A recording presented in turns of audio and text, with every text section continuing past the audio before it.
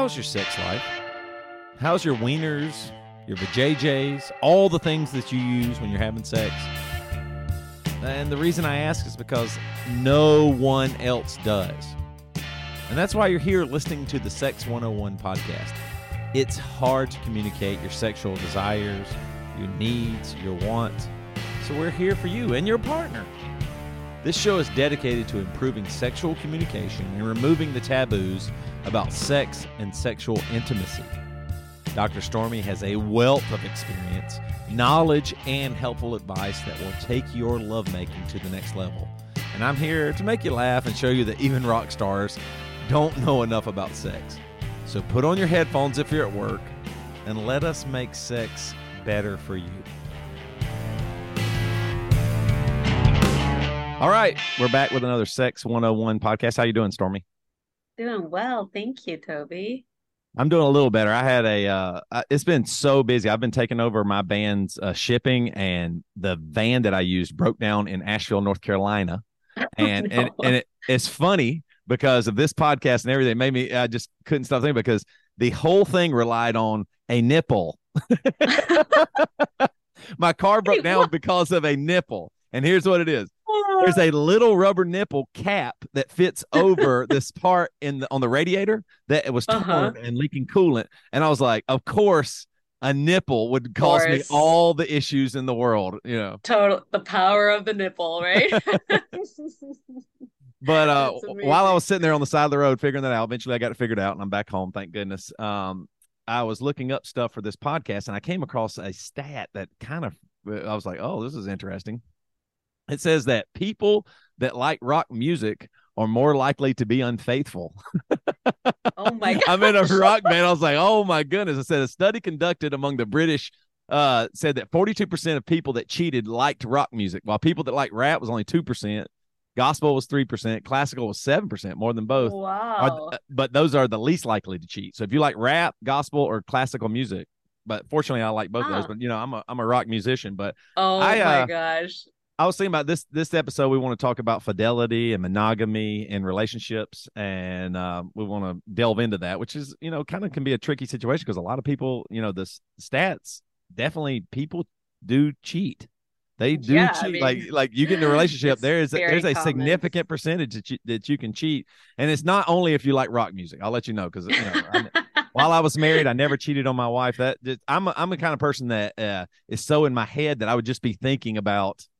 I couldn't even enjoy the sex because I'd be thinking too much about, oh, I'm going to live with this, or will they, you know, will my partner know? You know, I just can't go there. Totally. Yeah. I'm a Catholic in recovery. No, just kidding. Yeah. I'm a Catholic. I grew up Catholic. And so guilt, I'm really good at guilt. So for me, fidelity and guilt, I'm like overly good at guilt, you know, so that would just be not sexy for me. Yeah. But I think it's a great subject to talk about, right? We talk on this podcast all the time about the importance of communication. And so this is a touchy subject. And, you know, and I was kind of, as I was preparing for this pod, I was talking to my partner, my boyfriend, and, you know, he was like, Stormy, people don't have these conversations, but if they did, it'd be so helpful. And so this is you know, this podcast is about having hard conversations, being armed with information, education, and giving you guys some tools to have these hard conversations. So I think it's I'm really excited to dive into this and do so with education, information, and compassion today. Yeah, 100%. So you got a place you want to start? Where do you... Well, you know, I think it's like 15, you know, if you look at the statistics, I always go with like the research, right? So 15 to 50%, it's big range, but of divorces report infidelity as the cause, right? And the American Psychological Association says 20 to 40% of divorces are caused by infidelity. So it's such a common cause for the deterioration of a marriage and of a relationship. And I can say, you know, personally, I've been through it. I have had multiple partners in my past that cheated on me, and it is messy, it is painful, it is sticky, it is tricky. You know, and it's so common that we want it when you and I were talking, we're like, how can we not address this? And it also very much plays into sex and sexuality, right? Because when you're cheating, you are having sexual relations with someone else outside of your monogamous partnership. So you know, and it's one of the top reasons cited for divorce, you know, just anecdotally. What's an interesting statistic I came across, though, is and again, about the power of communication, is secret infidelity. 5 years later, this is one study, only 20% of people were still married. So if it's not disclosed. Revealed infidelity, 57% of people were still married 5 years later. And Wow. so, yeah, wasn't that interesting? I thought that was a Yeah. really interesting research study. So, and then one of my favorite things about fidelity and I can't remember who said it, but I love to quote it, is that you're not looking for a different person when you're cheating. You're looking for a different you. Mm. And I really like that, right? So how you feel maybe in the arms or in the bed of someone else that you're cheating with, it really brings out you might not be feeling that way in your partnership, but you can, by communication and by working on these things, you can feel that way in your partnership. Or you can, you also have conscious choice. You can also choose to end your partnership. That is a choice that we all have at all times, right? We are autonomous Yeah. human beings, I always say, with the blessing or the curse of free will. Yeah. you know Yeah, you're right. That's interesting. Yeah, when people, what are they looking for? Because it seems like the answer would be simple, like, just being a guy. Well, you just get some sex or something like that. But Mm-hmm. that doesn't seem to always be the case, really. I mean, obviously that fantasy or that idea of a one night stand or being with another person, I'm sure that has an appeal and is a reason why people do cheat. But a lot of times, you're right. I guess you are looking for something about you. You're missing something, and you really just need another. Is there another person that could fill that void that you have in your relationship? Right, exactly. Right. And I mean, I think kind of, if our biology is non-monogamous, right? We cultural constructs, social constructs, religious contracts promote monogamy in our country still as like the main paradigm for relating, but our biology is non-monogamous. So that's one of the things, like as I was thinking about what I wanted to share and what we wanted to kind of dive into today, like besides just kind of bringing some awareness to infidelity, is that it is a choice, right? And so one of the things that I really love is the term conscious monogamy or awakened monogamy. And that's a term, awakened monogamy is coined by Robert Masters, who I love. He wrote the book Transformation Through Intimacy. Super awesome book. Hmm. For any of you out there who are into books, it's also on Audible. But the idea is that through full conscious choice, that you're choosing monogamy together, if that's your choice, right? There are many relationship paradigms. Monogamy is one of them, but conscious monogamy rather than default monogamy.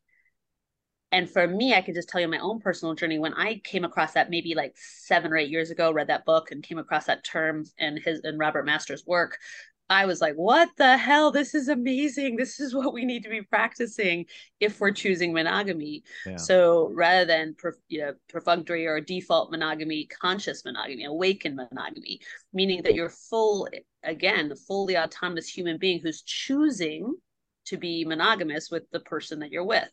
And I can say I'm a serial monogamous. Like, I'm just wired to be monogamous. Like, that for me. I've tried different relationship paradigms. For me, my greatest growth and my greatest love and my greatest surrender and my greatest sex happens when I'm practicing monogamy, and that's my choice, right? So, Yeah. and when I was out there dating, I was like, hey, this is what I choose. Like, if this doesn't work for you, like, we can, that's fine. But it was really this idea of choosing monogamy rather than just defaulting into monogamy really changed it for me. And so I encourage you to go out there and learn about conscious monogamy or awakened monogamy. If you're practicing, you can already do this, even if you're like married and practicing monogamy and been practicing default monogamy, you can switch into being more about conscious monogamy and being fully in choice about monogamy. I like that. I've actually never heard that before. So default monogamy is just, you go, well, that's just the way it is, and I'm just going to accept it, right? You're not making any decision. You just go, well, that's just how it is. That's kind of the way the Yep, church taught me. Like, yeah, totally, you're just supposed to be monogamous. totally. Don't even think of Yep, anything else. And I like that idea you're talking about, conscious monogamy, because then you have some ownership of it, and you go, oh, I am choosing this. It's not. This isn't against my will or just how that's the breaks. This is actually something I exactly. want to do, and that actually is so much more powerful and exciting, I guess, for that relationship. Right. And rather than a loss of freedom, right? Because there is many people will experience monogamy as a loss of freedom, right? Like a loss of sexual freedom, for Yeah. example. But to your point, it's not, it's like just expected. And okay, by the way, not only is it expected, but don't talk about it. Don't ever talk about it. Right. It's just what you're going to ascribe to. And we know that 20 to 50% of the time it isn't the case. It isn't what's real for people, and so Yeah. instead you're saying, hey, we are actually biologically, like, our biology is non-monogamous, like, right? And so, and we're choosing monogamy together. And what does that mean for us as our partnership? Because if you have 20 monogamous partnerships in the room, you have 20 different definitions of monogamy and of what faithful is and what cheating is, right? And that kind of brings me to the next piece, which is have these conversations about it. Like, so one of the reasons that I believe in my studies and also with my clients and in my own journey that so many people quote unquote cheat is because there's no conversation about what's cheating. Mm. Like it's kind of like communication 101. So I can share with, like, when I was first dating my partner, I was like, well, let's have a conversation, like, what's cheating? And of course he's like, oh boy, like, can I have a beer for this conversation? But it was like, well, isn't that obvious? And I was like, no, it's so far from obvious. What do you define as cheating? So that's like a great, even if you are in a long-term committed monogamous already partnership, I really encourage you, get connected, go out, have a sweet, don't, this is not like a in the bedroom conversation, but when you're really feeling connected, of like, what does that mean to you? Even if you've been practicing monogamy with your partner for a long time, okay? And these are not easy conversations. These are hard, intimate, Yeah. powerful conversations. But what does monogamy mean to you? What does cheating mean to you? Those two questions alone give you so much information about where your partner is and is not. And then you come to, like, you're both adults, fully autonomous human beings. And then you get to clarify your agreements, right? You get to say, this is what we're both agreeing to. Yeah. And then it's fully up. Then it's up to you to ascribe to those agreements. Yeah, I think you're right. It's funny how sometimes the simplest conversation that you need to have, like, you feel like you need a beer to have it, even though that should be it. It's just because so much is tied up with it, and you don't want to say the wrong thing, and you're like, it's funny having this conversation because if especially early on in the relationships, you don't know what the other person is really going to say, and so you don't want your feelings hurt, or you don't want to hurt their feelings either. You don't want to go, I'm open to anything, or I'm not open to anything. That can be a Totally. tougher conversation, but it is a simple conversation. This is what I think cheating is. That really Right. shouldn't be so hard, but people really avoid it. They really Oh, avoid that absolutely. Right. Or conversation. like, or my partner, like, and he meant it so kindly. He's like, well, isn't that just obvious? And I was like, no, it's like so far from obvious. And as we got into the conversation, to your point, Toby, you realize the different nuances, right? And there's so many different kinds of cheating. You know, research would say there's 7 kinds of cheating. Did you know that there were 7 kinds Oh, of cheating? Okay, so there's physical, yeah, emotional, right? Those are right. pretty obvious. There's financial, there's object infidelity, so that, like, might be your phone or like golf, or Oh, like if you prioritize an object over the relationship and it negatively impacts the relationship, that can be wow. yeah, I've not isn't heard that that one. crazy? That I've not heard that one. And from all the men I've talked to, I've never thought about that as cheating, but you're right. The idea of how important that object, even just like your phone. I mean, Totally, that's right? so, yeah, I Like, haven't heard that one. and the experience of that other person can feel a lot like a physical betrayal, because it's like, well, I feel, unseen, unappreciated, unheard, unloved, right? The experience of when someone cheats. So I thought that was an interesting one. And then the other one that's really adds a layer of complexity, and even more important why we have these conversations, is cyber cheating, right? It is at our fingertips. They say our phones are never more than 12 inches, 12 to Yeah. 20 inches from our person, which is crazy, but true. And so we have, right? So for example, if you're in a partnership, do you consider it cheating if your partner is sexy texting, cyber texting with someone he's never going to meet or she's never going to meet? Does that feel like cheating to you? There's no right or wrong to this, by the way. Yeah. What are your agreements in your partnership, right? Um, for some, that'd be like, no, I don't consider that cheating because they're never going to physically have contact, right? So that person values physical connection as like the limit, as the line. So, but for some, that'd be like, no, I would feel very betrayed if my partner's sexting and first of all, we don't know if it's even a woman on the other end of Right. the receiving that. But for me, that would feel like a betrayal because I'd rather have him sexy texting with me.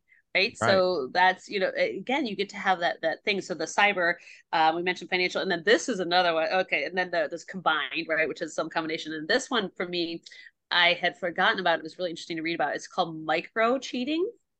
Micro cheating. Yeah, micro cheating. And basically how I describe it is it's towing the line. So let's say you do have a clear lines with your partner, and most partnerships that we just were saying don't have clear lines, but let's say you do, and you know exactly where the line is, but you're gonna toe right up, even on it a little bit, and but not hop all the way over it. That would be micro cheating. So let's say, for example, if your maybe stated or unstated agreement in a partnership is no sex with someone else, but you're like heavy flirting and even like a little heavy petting would not be, the partner might toe all the way up to that line, but they're not going to have penetrative sex because that's the line, right? Right. So, and I think micro cheating is subtle. I mean, and the frequency of micro cheating is really high, but you can't even know if you're micro cheating if you don't know where the lines are, if you don't know where Yeah. the agreements are. And so, I mean, for me, and this is personal, but this is, you know I want to like be vulnerable. We're talking about vulnerability all the time on this podcast. For me, my guide is always, could my partner appear in an instant if I'm practicing monogamy, which I currently am? Could my partner appear in an instant and feel comfortable with reading the text or being there in the interaction or seeing what is going on? And if the answer is no, because I know my partner, then I'm probably towing the line, right? Yeah. So, like, could he read a text in my phone or anything like that, right? So that's how I use my gauge for micro cheating. But again, that depends on you. That depends on your partnership. That depends on the very explicit agreements that the two of you have come up with, because you can't know if you're cheating if you don't know where the lines are. Yeah. Yeah. I've wondered that too. Like even the idea of, because you're right, our phones are so almost attached to our hands now. The Right. idea of even like a more than casual following of somebody on Instagram, even if it's not like Mm-hmm. connecting with them or talking to them, or maybe it's a comment, just a, hey, your content's so great or whatever. But if you're really following somebody on Instagram a bunch, you're right. Like if your partner showed up and saw you, like how often you're looking at a page on Instagram of somebody's photos or how closely you're Mm-hmm. following them, Mm-hmm. or that, I can see some of that for sure. I've been in, like, talking about all of these. There was a time I can remember in my marriage where I was had worked closely with another person, and I was like, oh, this person's so cool, and and our jobs are similar, and so we interact well together, we laugh a Mm-hmm. lot, and now I was like, it didn't go any farther, but I actually, even that innocent, nothing happened. I mean, we were Mm-hmm. just friends, Mm-hmm. but if both of us had been single, we might would have gone Right. on a date or something like that. So I was like, I probably should make sure my barriers are good, healthy barriers, not that, they weren't doing anything, I wasn't doing anything, but just the amount of Yeah. time that we're spending with each other and stuff. I was like, you know what, I got to make sure that this is a great friendship, and Totally. because I do think sometimes it's easy, like especially with the emotional stuff. I think if your relationship at all is a little tough, or you're going through a tougher time, or Mm-hmm. there's something you're not getting, and somebody else just gives you that, it feels so It good. does. That If is somebody's, human nature. really laughing at your jokes, or somebody's really Yeah. listening, and you don't have Right. that, or somebody's just not, a little short with you or something, that feels Right. so good. It can, I mean, Absolutely. emotionally it can feel just like that sexual feeling of feels so good. If your emotions get met and your emotional needs get met, it feels so good. Absolutely. Right. And again, that comes back to like, you're not looking for a different person. You're looking for a different you, a different Yeah. lived experience of you. But it's a great example that you gave. Like, let's say maybe you're struggling in the realm of physical or sexual intimacy in your partnership, and you're not having sex with someone else, but there's someone of the opposite sex, if you're hetero, or same sex if you're not, and they're giving you even just non-sexual physical touch, you're going to be Yeah. like, ooh, that feels so good, because it does, right? Because you're Yeah. not having that need met. So here's the deal where it goes into conscious monogamy. you would actually take that to your partner and say, I am really struggling with the lack of physical intimacy in our relationship. And I have found, and by the way, I have actually done this exact thing. Like, and I am struggling, not in my current partnership and past partnerships, but I have said, I am actually really liking the attention or the affection from a male friend or a male colleague. And that scares me. That makes me feel sad. That makes me feel unsafe in our relationship. And I brought that to them, and we had a conversation about that. And it was a place for us to grow and to get closer together, right? Yeah. Because the reality is we are going to be attracted to other people outside of our partnership. That is just how we are wired. And like I say, who cares? The energy of attraction is just the energy of attraction. What matters is what do you do with it? Yeah. Like, what do you do with it? And to your point, like in a parallel universe with that person, you may have dated that person, right? There's kind of parallel universe things of like, wow, this would be a potential partner for me, but this is not where I am currently, right? And so that's the conscious piece, right? That's the piece about being evolved, being thoughtful, being mindful, and having the courage to take it to your partner to say, I'm really struggling with this, and this is what's happening for me. You literally, and you have to decide in your partnership, do you want to talk about attractions outside of the partnership? But Yeah. that's something to talk about, right? And maybe it's, I don't want to know unless I need to know. I mean, whatever, there's so many different variations of it, but have these conversations, because the reality is we are all sexual beings. Our biology is non-monogamous. I believe monogamy for me is a really powerful choice for personal sexual and spiritual growth, but not everyone chooses that paradigm. And so having these conversations, even if you've been in a long-term partnership, can be like incredibly powerful, incredibly insightful, and also really sexy AF, right? Like if you are in a monogamous partnership, this is the one person on the planet you're choosing to have sex with, and how special that is, how sacred that is.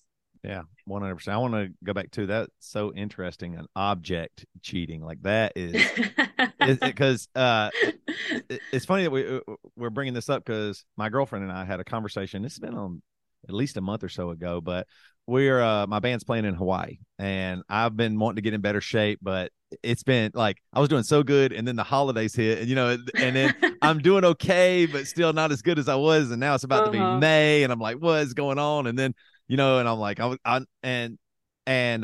we had this conversation about what we thought cheating was and what, what our relationship would be, and, but it was funny because I went on a short little tour with my band, and while I just didn't eat that good. And she says, it's interesting because I know you and you wouldn't ever cheat, but it's interesting that you would let yourself do, just eat poorly and you don't want to. You say you don't want to, but you're kind of cheating on even what you said you would do. And that doesn't, and in a way that's something that like, just like the object, I'm allowing myself some freedom that I don't even really want, because it's not freedom, it's just impulse or something like that. You know what I mean? Like I got to stop at, after a show, it's midnight and we're at McDonald's and I'm getting a large combo or something, like I don't feel better about that. The same way with, but that object, like it is kind of in that way, like I wouldn't cheat, but I would maybe allow myself to do something that I don't really want to do. The same way with my phone, I realize, man, I have to be so aware that I'm not just going, let me check this email at the dinner table. With my kids, like we're sitting around and they're all laughing and cutting up, and I'm like, maybe I even do need to respond to the email. Maybe it's a text that there's some immediacy to it, but I got to set those barriers to go, no, my time with my family, my time with my partner are so much more important than making sure, I did get that Instagram photo in or something like that. Or, and it's interesting that the object is becoming so much more important. Like it really is. Like, I wonder, we're in such a new phase of having phones. For most of my life, I didn't have a cell phone. And now I haven't. We're dating ourselves, by the way, Toby. 100%. I remember when cell phones first came out, I thought, this is probably not going to work. Who wants the phone all the time? I like the one attached to the wall with the long cord. With the long cord. Yeah, and now I just can't even get rid of it. And so that is something I think, because I have a friend who we've talked to a bunch, and him and his spouse looks at their phone all the time, like, and it's their way of like relaxing after work. You give yourself I worked so hard today, I just got done with dinner. The kids are chilling. They're doing their thing. I just give me some me time. And I understand that. But the me time, Mm-hmm. it is in essence, if you gave another human that much of your time and touch and energy, of course you would think something's off. Of course you Yeah, would go, wait a minute. exactly. I am not, I am really invested in Right. this. This is Right. wild. Yeah, and I think it's a good question to ask, like to say, like, if I were to ask my partner, do they feel more valued than whatever, insert your object, right? Like more than my phone or more than, from me hiking or for some people golf or whatever. Yeah. Or do they feel like I would put that before them? Because Right. it's a fair question, right? And it doesn't mean you can't have your hobbies. Hopefully, we all have our hobbies and our passions, and hopefully, we have separate ones in our partner too, and some shared ones. But what's if they were gonna rate where they are the value on your value ladder, where would they be? Yeah. And then I think, also we can touch on this too. If there is cheating, I guess then that idea of forgiveness, because you said a decent amount of people stay together, even like you are able Yeah, to forgive. That I guess this mhm. recognizing the value in the relationship, recognizing that Yeah, people make that mistakes. isn't right. I mean, that's a great and super tender thing to bring up. Thanks Yeah. for bringing that up. I think, right. So, obviously, according to research, 30 to 50, 20 to 50% of people will choose to cheat and will cheat. And then what do you do with it? And I have clients ask me that specifically. And I always say, like, I am not in your situation. I am not in your shoes. There is not a blanket yes or no to that. However, what I always say is, what do you value? Like, if you value honesty and you value transparency and you want the Yeah. relationship to actually exist, to me, the honesty is a really key piece, because otherwise it's unlevel footing, right? It's shaky ground, right? Because it's not based there is something that happened that you're not disclosing. And to me, and this is my personal slant, I would feel very unloved, because if you love me, give me the information and then let me choose to stay or go, Right. right? If you Right. don't give me the information, then you've taken away my free will. Mm. And to me, that's the opposite of love, right? Yeah. That's like all sorts of repression. Again, that's my personal thing on it. I think you have to understand the situation, the setting, the temperature, your relationship. How much do you both value honesty? I also know and have experienced personally and professionally couples that didn't disclose and still were able to repair and restore the relationship. So, disclosing is sort of one thing, and then repairing and restoring is sort of its own animal. And I think, again, each one's different. For me, I was not capable to repair trust after that trust was broken, and that's a me thing, right? That wasn't on my partner who cheated. That was I not capable of repairing. I don't choose to repair the trust. I don't want to live in a relationship where I can't trust you. Yeah. That for me was a no, But that's right? So so I good that that you recognize that. It's so yeah, good because you if you didn't recognize that, you could have stayed in the relationship and then hold on. That's the other component of it. If you don't recognize that and then you just stay in the relationship but are resentful and oh can't get yeah. past it, then the relationship's doomed anyway. Exactly. And that's actually not fair to either of you. So it really, again, such an individual thing, but thinking about the disclosure as one thing, and then thinking about how are we going to repair and restore if that's what we choose to do, is really its own journey. So, Yeah. and one that's tender. I mean, there's no question that infidelity is going to cause pain and suffering, whether it's disclosed or not.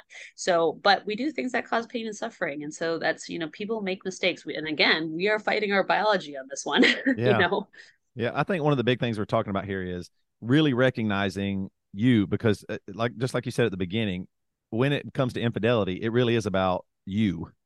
It's not necessarily just the better boobs or butt or Right. this person likes will go to sports with you instead and your spouse won't. Mm-hmm. It's not really that. It's something about you.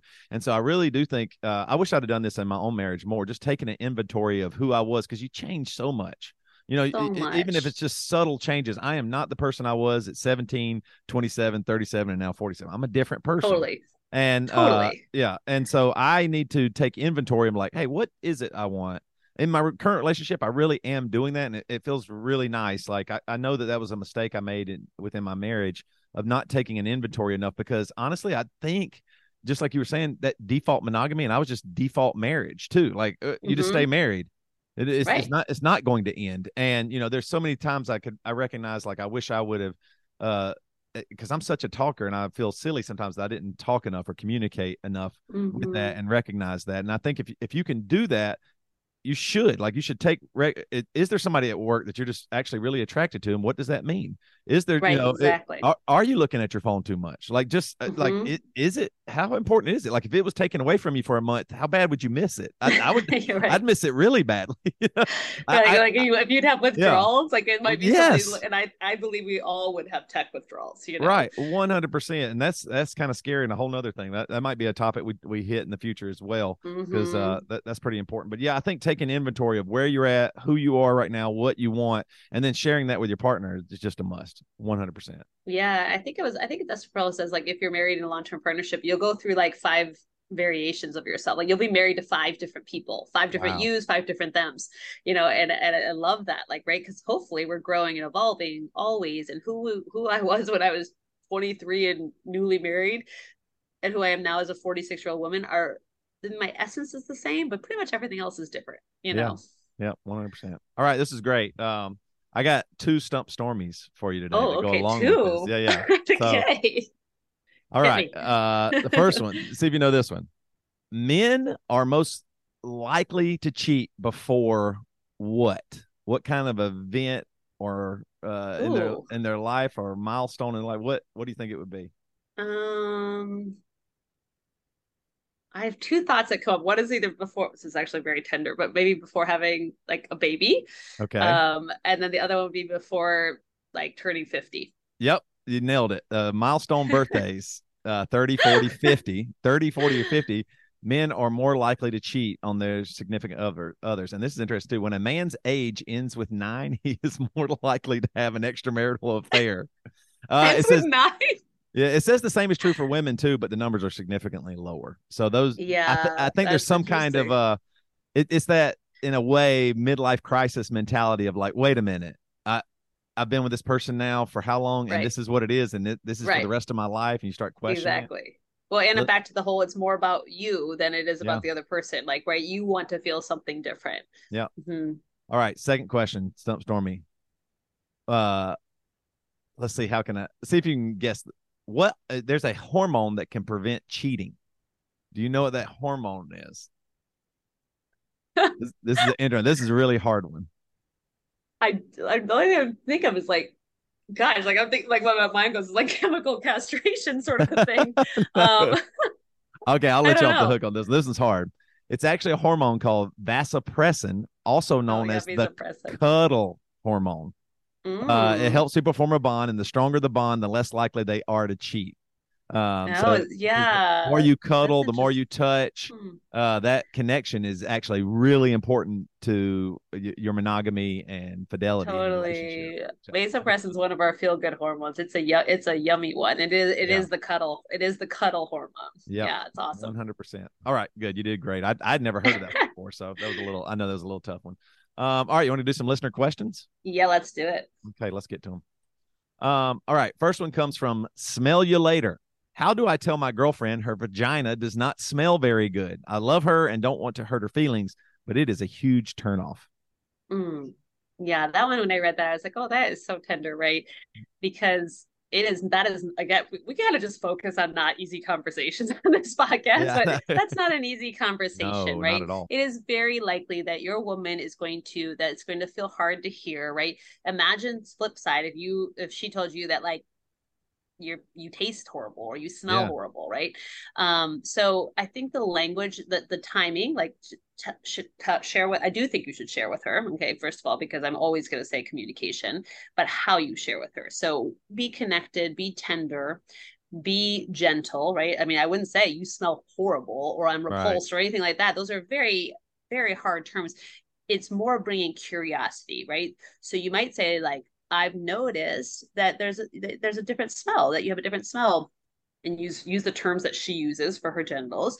And I just want to make sure that, like, health wise you're okay, and I wanted to share with you, and like, but I wanted you to know I'm so attracted to you and I'm so turned on, and this, I just wanted to bring this to your attention, right? Very different than be like, babe, you smell awful down there, right? Yeah, Like, yeah, so how you tell her, and then also that you are bringing curiosity and concern, because the vagina smells differently depending on so many things, right? Our sleep, time of our cycle, our hormones, our diet. I mean, so many different things, our stress levels. So, but again, if you're noticing consistently that it's really intense, like if it's really fishy or smells really like off, that might be a sign of infection, and she might not even be aware. So you can Yeah. kind of bring that place of curiosity to it. And what I was thinking was, as I read that question, I was thinking of like the booger analogy. Like if I have a booger hanging on my nose, I would want my partner to tell me, right?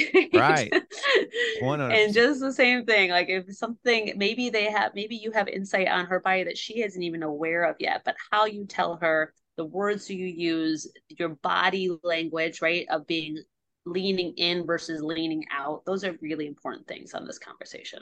Yeah, I think so. I like what you said too there. Just like I'm noticing this. Like it doesn't have to be Mm-hmm. like, oh, it's always been this way. Yeah, yeah. And I think the nicer and kinder and loving you can do it, obviously that's the key. Don't just I think just blurting it out could be very insensitive. And Right. it's And funny not in because the bedroom, not in the right. moment. Yeah. Don't do it in the moment. Yeah, right. It's funny. Sometimes my girlfriend is shorter, so whenever we're hugging, her nose is like right by my armpit. Sometimes she's like, "You got to go take a shower." So, like sometimes if Totally. you can keep it lighthearted, and I'm like, "Oh yeah, I want to," because your partner wants to smell good.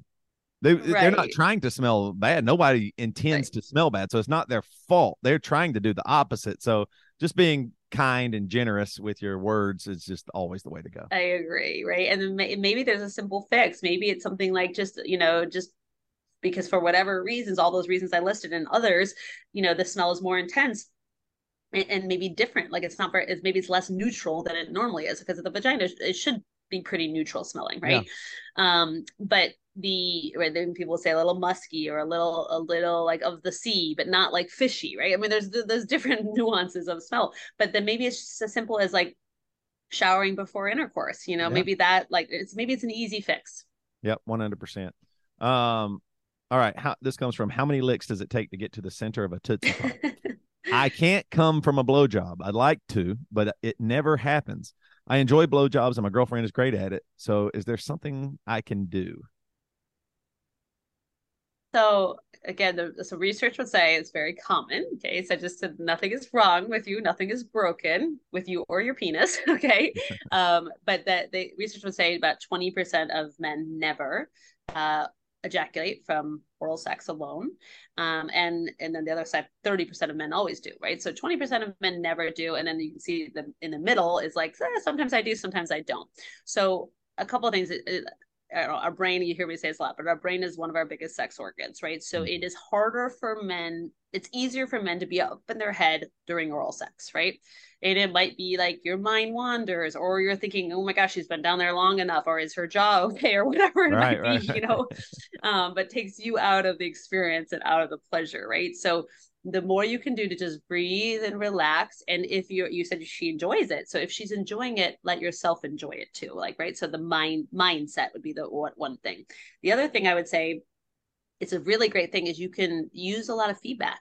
Often men will report that one of the reasons they don't ejaculate with oral sex alone is it's not enough friction and not enough pressure, right? Just the mouth alone. So maybe she can use her hands in addition, right? Yeah. But you got to give this feedback, right? And also, if you look at how men typically have self-pleasured or masturbated, it's often like fast, furious, high friction, right? So this might not be sufficient enough to get you to your edge or over your edge. So it doesn't mean it's bad. It just might be not enough friction or pressure. So there's different ways. Like use your hands. There's also like toys, right? There's like male Yeah. vibes that can be used on the perineum or around to give that extra sensation that might put you over the edge, right? Yeah. So if you said you enjoy it and she enjoys it, keep enjoying it and explore. Give a lot of feedback, bring in some toys, have her use her hands more. And then also, a lot of men will say they use oral sex as like a precursor to sex. And so maybe that's the case for you. But if you have a block, one kind of like little tip that I love is if you like really feel like the block is on ejaculation, you can literally have sex, and then at the very end you can, if you have consent and you're open to this, then you can finish in her mouth, for Yeah. example, so that you can be like, oh my god, I did it, right? If Right. there's a block there for you. Yeah, So that's a good point. That's a good point. Yeah, I like what you said too. Definitely try other stuff. Use hands. Maybe you need to get the balls involved. Maybe the prostate involved. Lube, toys. Try exactly. try a bunch of different things because you're right. It could just be the pressure. It could just be you're in your head. Yeah. So definitely try as much as you can. All right, next question. This comes from money, money, money, money. Ooh, money. My wife and I recently had a conversation about OnlyFans and how much money people could make. And, I guess they're talking about how much they could make. She said she would be open to trying it if it made us a good amount of money. It would just be her solo. Could this be hurtful to our relationship or even to her, even if the money is good? Yeah, I mean, OnlyFans is again a whole new like it didn't even exist. Well, it really took off during COVID. Yeah. But I think a couple of things about that is one is like, is it worth it? Because yes, there is potential to make a lot of money, but you got to be in the kind of top percent of OnlyFans. And what are the chances that that would be the case? So is it worth the risk? The other thing is to remember like that content's always out there. Like that is out there, and depending on like what other role she plays in her life, that may or may not be worth the risk. So those are things to think about. I mean, OnlyFans actually like banned during COVID. I can't remember. I think it was like end of 2021, but they banned sexual content. And then they realized that they were going to lose all their money. So I think it was only like 4 days later they reversed the ban. Right. Yeah. Yeah. But it is very much a lot about that kind of content. So, and then as far as her and your relationship, that's really up to your relationship. So, kind of funny, a great question on the tail end of our podcast, because what are your agreements? Right? Like, would you feel as the man in this partnership that this feels like cheating, like a betrayal for her to have sexual content that other men are watching and maybe self-pleasuring too, right? And that's not, there's no right or wrong to that, but get curious about that. Have that conversation with your wife. So really, really, really good communication about your agreements and how are you going to deal with jealousy if jealousy arises in you? That's another great conversation for all couples to have. Like, how do I deal with jealousy? How are we going to deal with jealousy? Because jealousy will come up in your relationship. And if your wife is on OnlyFans, it might come up even more for you. And that's okay. Jealousy is just a very common, normal emotion. It's just how are you going to deal with it? Yeah, 100%. I think the main thing there is you're right. Thinking about how this will impact the rest of your life and being totally prepared that it will live on the internet forever. Like it ever will, and ever and ever. Money comes and goes, but as long as you're comfortable with, oh, it doesn't matter if I'm 67 and somebody goes, I remember seeing you here, or whatever, what people make comments, people do things. Right. So just being Grandma was on confident. OnlyFans. Right. Yeah, exactly. I actually saw something that they said, one article I read was actually it's really sad, but a gal like her, like three, I think she said, I think it was three sons got expelled, got kicked out of a Christian school because the mom was on OnlyFans. And I'm like, wow. oh, so, just, I mean, we have so much stigma around sex, and OnlyFans, has a reputation of being very sexual. There's lots of other content on there, but being very sexual in nature. So you just gotta know that and go in with like eyes wide open. Yep, 100%. Be prepared because there's so many peripheral things. It's not just, oh, do this, get money. I mean, and that's with any business, honestly. You know what I mean? Like when you're entrepreneurial, there are so many that, like I know too, like when you're entrepreneurial, you do have some freedom and you're your boss, but man, does it come with a lot of peripheral things that you better take into consideration or else you might just want to stay away. So just keep having that conversation. All right, this comes from these thoughts in my head. I have a smaller penis. Somebody's going to clip that and start putting it on. They can hear me say that. Dude, Toby from Emory and Sex 101 podcast admits to having a smaller penis. No, I'm reading a listener question here. Give me a break. I'm not talking about me. Totally gonna clip that.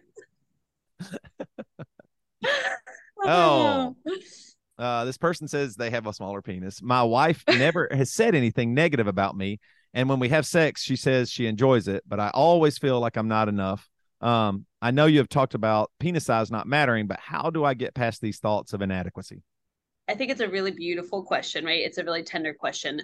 You've heard me say before, as a woman and as a sex coach, that size does not matter nearly as much as men often think it does or report that it does. But I hear the tenderness in the like inadequacy piece. So just kind of some statistics, okay, that if you ask men, this is an interesting thing, what they think the average length of the penis is in the United States, they will always say like 6 inches or more, 6 to 7 inches is like the most common answer. And that's not accurate. Okay. So the on average, an erect penis in the United States is like anywhere from 5.1 to like 5.25 inches. Okay. So below 6 inches, right? So there's already a gap in how men think size matters and how it actually matters. Okay. Yeah. But regardless of that, your question about how to work through the inadequacy, just some tips is that and you've heard me say, like in a study that I like to quote, 77% of women reported that size does not matter. Okay. That size isn't even on their like list of like, I think it's the top 7 criterion for great sex. Okay. But, and I hear you reflect that, but you're feeling like your penis is inadequate, right? So, I think it's a lot about, do things that make you feel that your penis size doesn't matter as much. Okay. So maybe you could actually use less lube. This is one time I would say maybe you're using less lube. Okay. Yeah. So that there's more friction. Doing positions where slipping out is less likely to happen. So maybe legs together, or some missionary with legs together, with the woman's legs together, or woman on top, right? Like the spooning position might not be your ideal position. You want to focus on deeper penetration if you're worried about the size of your penis. So getting creative positions, trying different things like that, and then knowing that if you are enjoying sex and your partner's enjoying sex, like your penis is perfect, right? Like, and really telling yourself that, having that. One area I've seen with working with my male clients is the really intense inner critic often comes up around their own penis. So hearing that inner critic, that really critical voice that you might have about your penis, and working with that. Yeah, you're right. I think the idea here too is you're having these negative thoughts in your head. You got to have positive thoughts in your head. It is totally. You know what I mean? This is your body. This is what you have, and that isn't bad. I struggle with a little bit of body dysmorphia. I'd always the person I see, I don't think other people see, and they tell me that. So I understand this deeply. But the idea here is when I am just going, you know what? I am enough. I'm confident. I can be a great lover. I do look good. I can be handsome. I can accept that compliment that somebody said I was handsome as true, and not just them trying to be nice. I think a lot of it really is, once again, it's that brain of ours that just gets us into trouble, because you are your biggest critic. And you can be a great lover. I mean, the G spot's right there. You don't have to go that far to hit the G spot. There's so many nerve endings at the front of the vagina. I mean, there is so much you can do. And, and just banging penetrative sex often doesn't lead to orgasm anyway, and so there's so much opportunity here.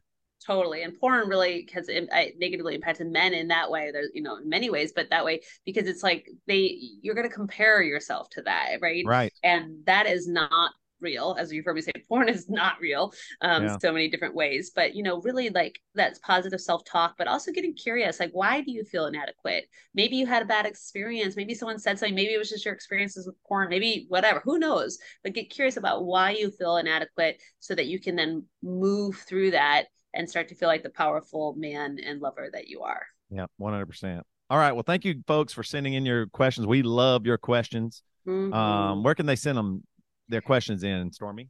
So Stormy at lovedeeplab.com or Toby at marriagesupply.com, and send your questions. There is no question that we won't answer anonymously each episode. We love them. And then, if you want to follow us along on our socials, I am Doc Stormy1 on Instagram, and Marriage Supply is at the.marriage.supply. So at the Marriage Supply on Instagram. We'd love to have you follow us along there and send in your questions. Yep, 100%. Okay, we're going to get out of here. Remember, knowledge is power, sex is power, and the world needs more of both. See y'all next time.